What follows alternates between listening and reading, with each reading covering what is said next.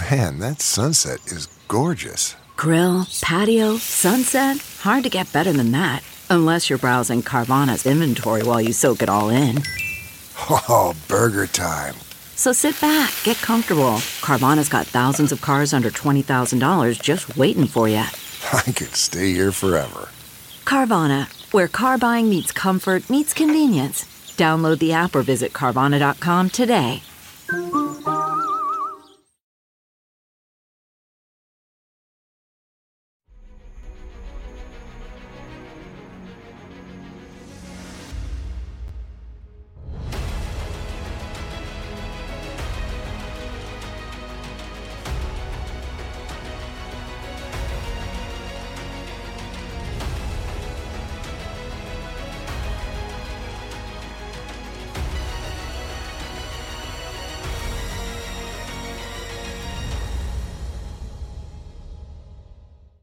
Hi, everyone. Judge Andrew Napolitano here for Judging Freedom. Today is Monday, October 23rd, 2023. In 1 minute, Phil Giraldi will join us right here live. What damage is Israel doing, not just to Gaza, not just to itself, but to the world by its invasion of the Gaza Strip?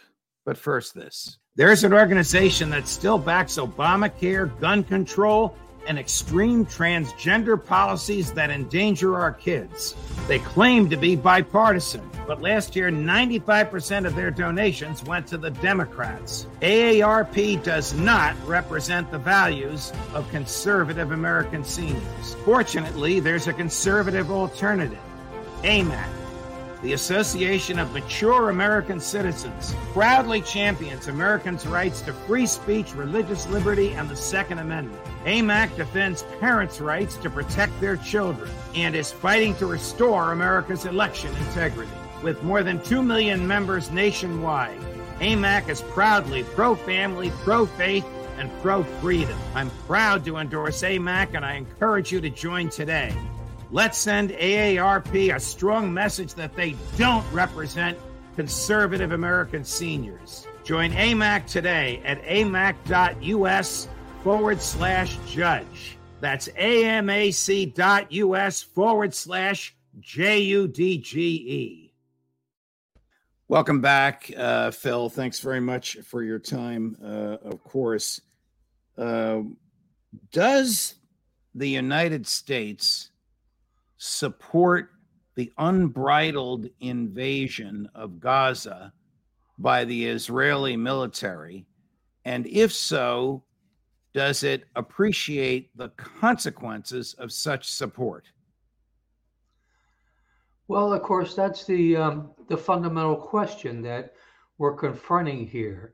The extent to which the United States is actually capable of supporting its own national interests, which would include not getting involved in places like Ukraine and Israel, Gaza, unless there is a compelling national interest that drives the process. And in this case, the United States was not threatened by either the Russians or the Gazans, but yet it's fully engaged in the process now of supporting countries that are basically not doing any good for us. And this $105 billion that's going now is a con job.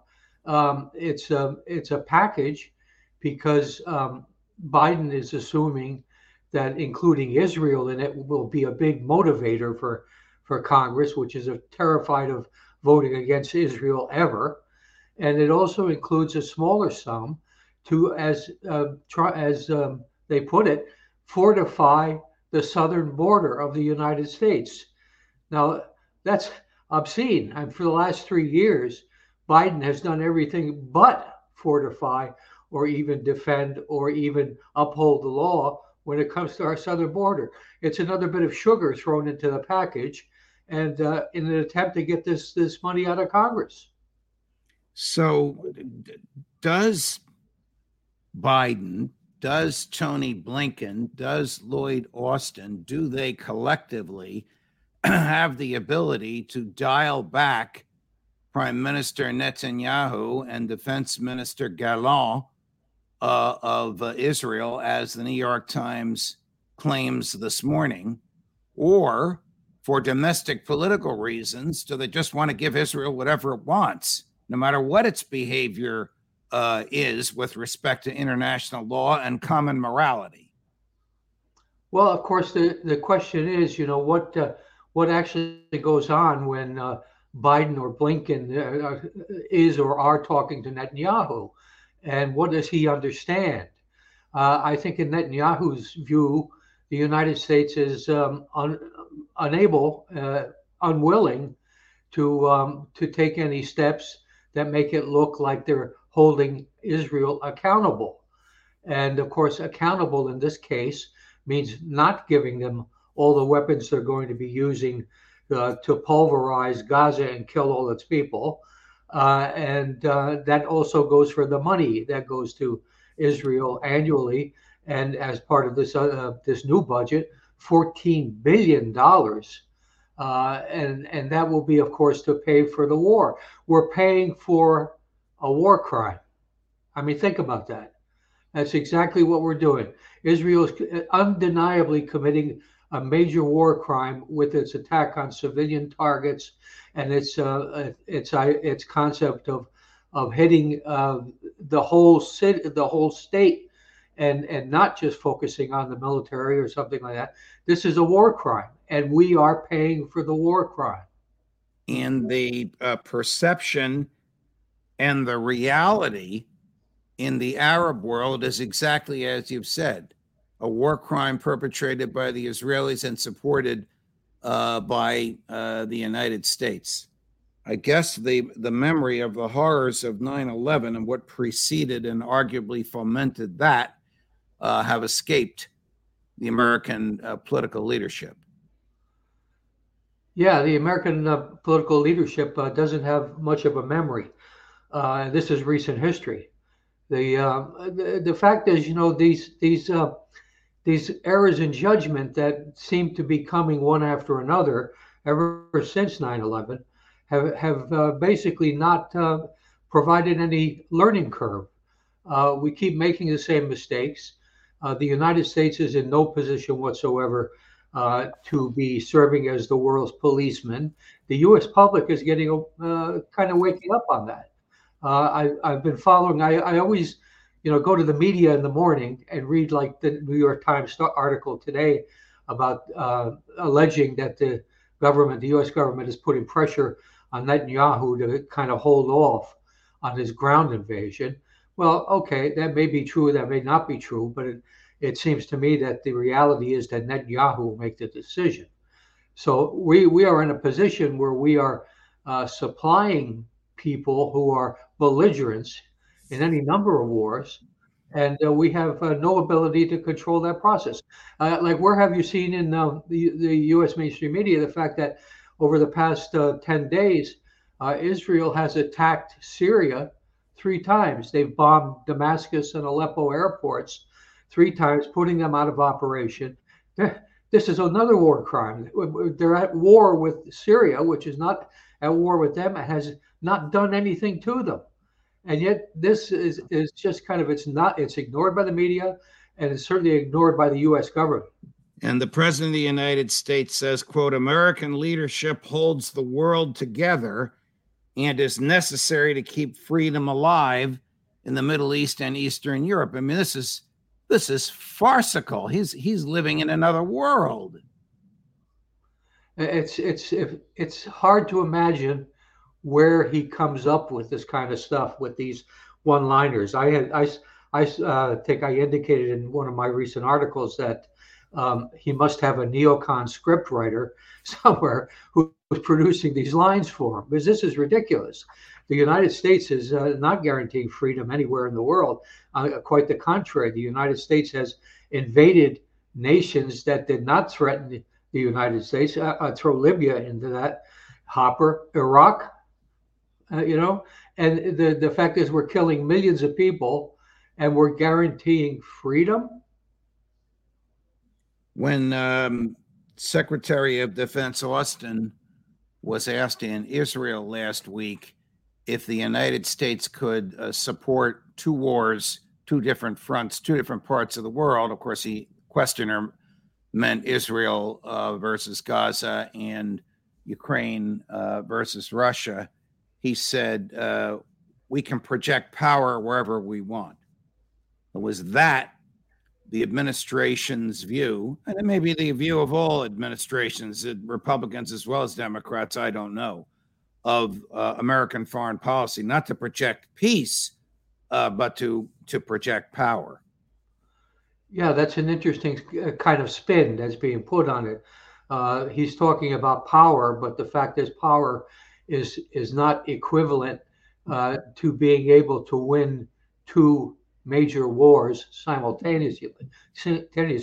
The Secretary of the Treasury, of course, Janet Yellen, has doubled down on that. She said, "Oh, absolutely, we can afford two major wars simultaneously, no problem whatsoever."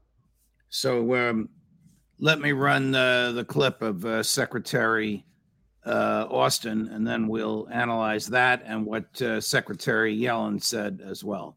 And we remain fully able to project power and uphold our commitments and direct resources to multiple theaters. So we will stand with Israel even as we stand with Ukraine. The United States can walk and chew gum at the same time. And U.S. security assistance to Israel will flow in at the speed of war. The United States has Israel's back, and that is not negotiable.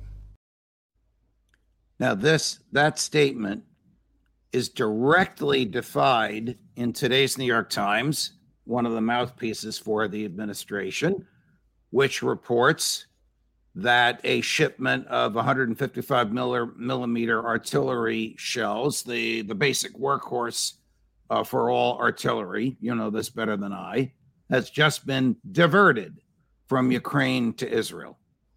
I didn't even know we had 155 millimeter shells left. I thought we had replaced them with cluster bombs and whatever maybe they found a closet of them somewhere or a warehouse somewhere, but they're going to Israel. They're not going to Ukraine after having been promised and put in the pipeline for Ukraine.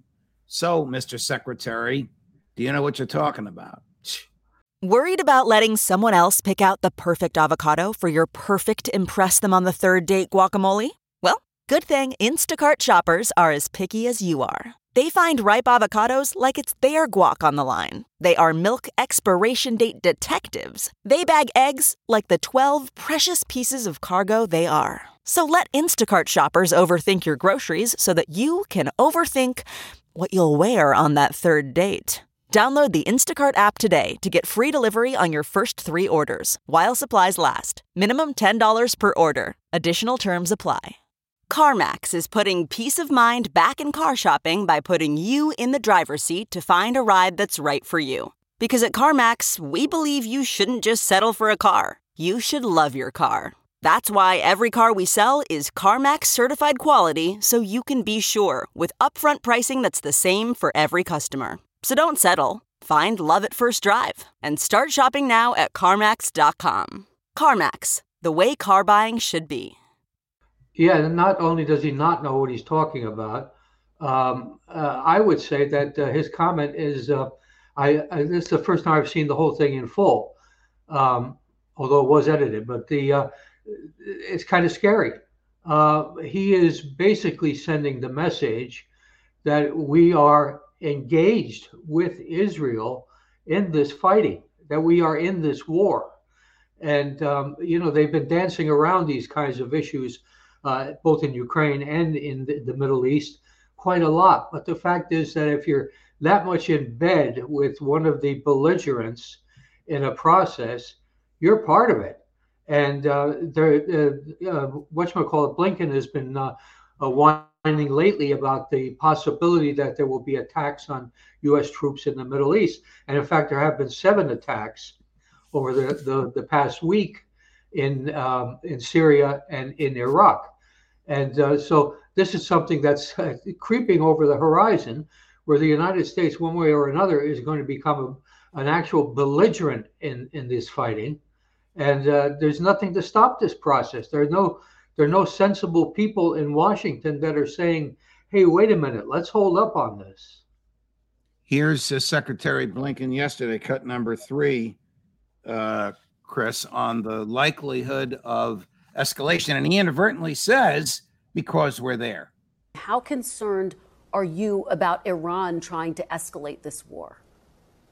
We are concerned. In fact, we expect that there's a likelihood of escalation by Iranian proxies directed against our forces, directed against our personnel.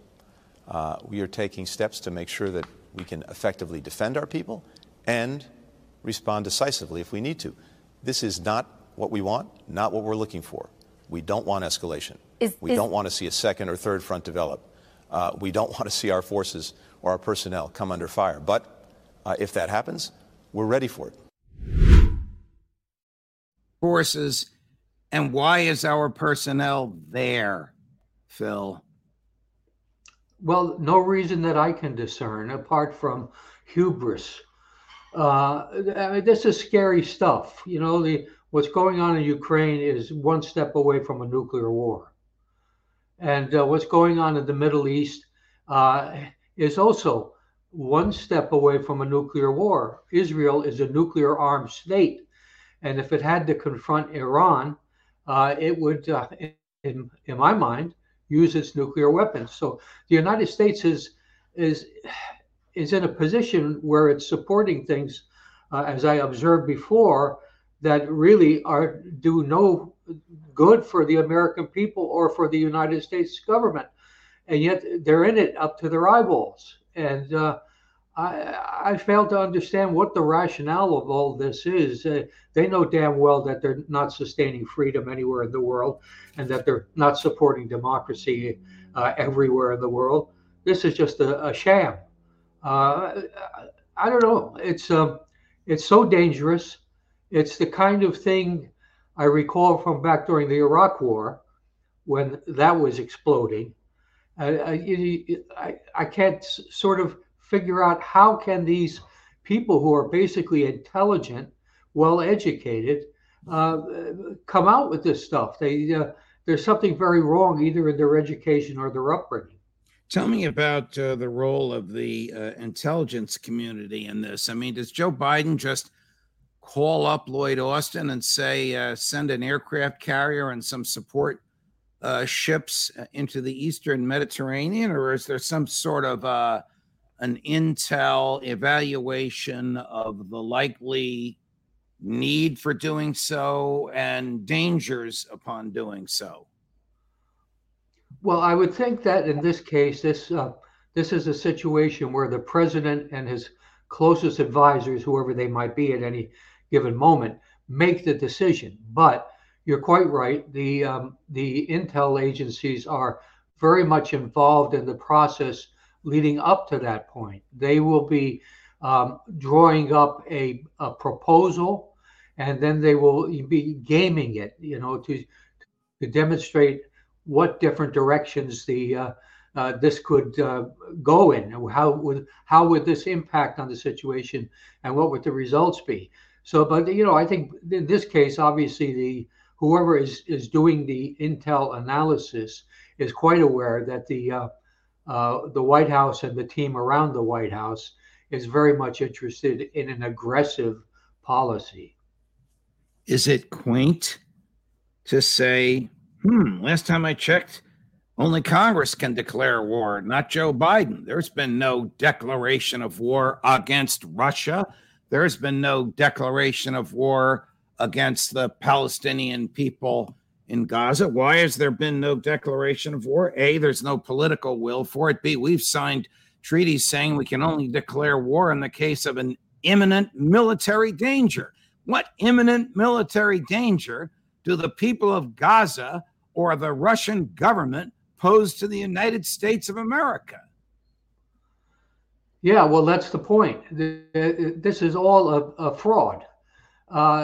These arguments have no basis, in fact, but you're always going to be able to find in the U.S. government, as complex and big as it is, there are going to be plenty of people who support these kinds of policies, policies of global dominance by the United States. Now, bear in mind that the foreign policies of both political parties are basically underwritten by the neoconservatives. And they're certainly going to do everything and anything to defend Israel. And they've always had this thing about Russia. And so that's what we're seeing play out here. These people are dominant in both parties. And how this came about is that with 9/11, they basically created this false narrative that the United States was threatened everywhere. And that's being sustained to this day. What does the American foreign policy establishment, or what do the neocons want in Israel? We know they want to use Ukraine as a battering ram because they think they can drive President Putin from office. They're learning slowly, painfully, with a lot of blood and a lot of money spent and gone forever, that's not going to happen. But what do they want in the Middle East? Do the neocons want genocide? I think, in a manner of speaking, they do. They would prefer that the remaining Palestinians in what used to be Palestine will leave of their own will when Israel makes their conditions of life so miserable that they feel they have no options, no alternatives in what was once their own country. I think they would prefer it that way. But if it requires killing them, pick up the Wall Street Journal, read some of the articles about Gaza that are being posted over the last 10 days. I mean, these are people that are quite happy to be going in there and killing everyone. And that's what they want. There are many Israeli politicians who want bigger Israel, Eretz Israel, which by some definitions would run from the Jordan River all the way over to the Nile River and also into Lebanon. This is crazy, but this is what's in some of their heads, and they try to justify it with biblical quotes and things like that. But believe me, the Bible never authorized this kind of killing. What's your gut, your feeling for how this will be in 6 months? Can the Israeli military possibly sustain urban warfare? I mean, their IDF is 2/3 reservists. Those kids that are training for guerrilla warfare were, school teachers and lawyers and accountants 2 weeks ago. They're not special forces or Navy SEALs. Well, I readily accept that they, as a modern, trained and equipped army, have a huge advantage over Hamas and whatever fighters there are in Gaza, and they will, make progress. I believe the tactics will be to literally bomb and use artillery to totally destroy the ground that they're taking in front of them, which will kill lots of civilians. And it'll also kill a lot of soldiers because it creates fields of fire for the defenders. So it's going to be that kind of thing hanging on for a long time. And it's also going to create a major security problem for Israel in that the West Bank is giving them problems now, and also South Lebanon. They've been attacking their own citizens in many cases who are Palestinians and are arresting them for house arrest. And they've also killed, as of yesterday, was 81 Palestinians on the West Bank, and presumably have killed some Lebanese. So this is going to expand, and their reservists are going to be active duty. Does Prime Minister Netanyahu have an interest in extending or prolonging the war? He has an interest in milking this for whatever political considerations he can get out of it. Bear in mind, before all this started to happen, Netanyahu was in a lot of trouble with major demonstrations every day against his judicial program. And that will presumably, in his mind, go away as long as he can sustain some kind of threat level coming from the Arabs. And so we'll see how that plays out. I think that's his card. Phil Giraldi, always a pleasure, my dear friend. Thank you very much for joining us. Thank you. Of course, we'll see you again. All right, my friends, we have our usual busy week coming up for you. Colonel McGregor, Scott Ritter, Colonel Schaefer, Alistair Crook, Colonel Kwiatkowski, and our usual friends and colleagues. In the meantime, your subscriptions just keep pouring in, for which, of course, we and I are deeply and profoundly grateful. We'll hit 220,000 today, and I'm absolutely convinced we'll break 250,000 long before Christmas, which, of course, has been our stated goal. Judge Napolitano for Judging Freedom.